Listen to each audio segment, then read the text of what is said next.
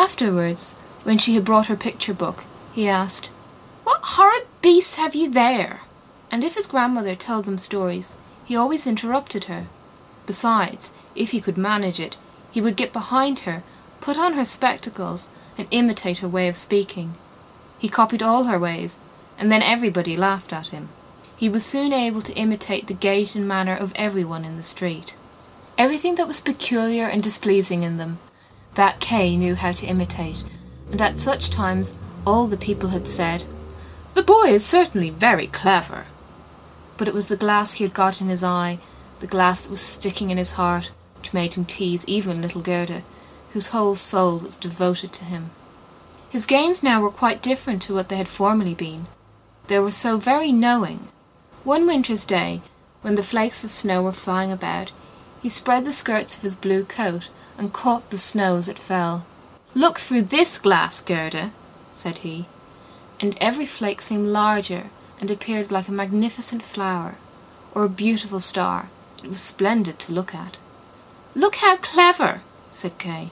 "That's much more interesting than real flowers. They are as exact as possible. There's not a fault in them, if they did not melt." It was not long after this that Kay came one day with large gloves on and his little sled at his back, and bawled right into Gerda's ears, "I have permission to go out into the square where the others are playing," and off he was in a moment.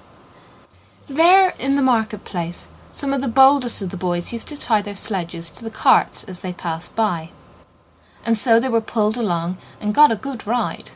It was so capital.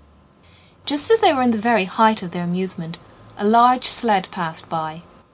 It was painted quite white, and there was someone in it, wrapped up in a rough white mantle of fur, with a rough white fur cap on his head. The sled drove round the square twice, and Kay tied on his sled as quickly as he could, and off he drove with it. On they went, quicker and quicker into the next street, and the person who drove turned round to Kay and nodded to him in a friendly manner, just as if they knew each other.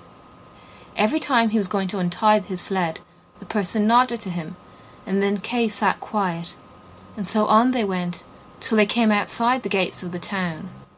Then the snow began to fall so thickly that the little boy could not see an arm's length before him, but still on he went, when suddenly he let go the string he held in his hand in order to get loose from the sled, but it was of no use.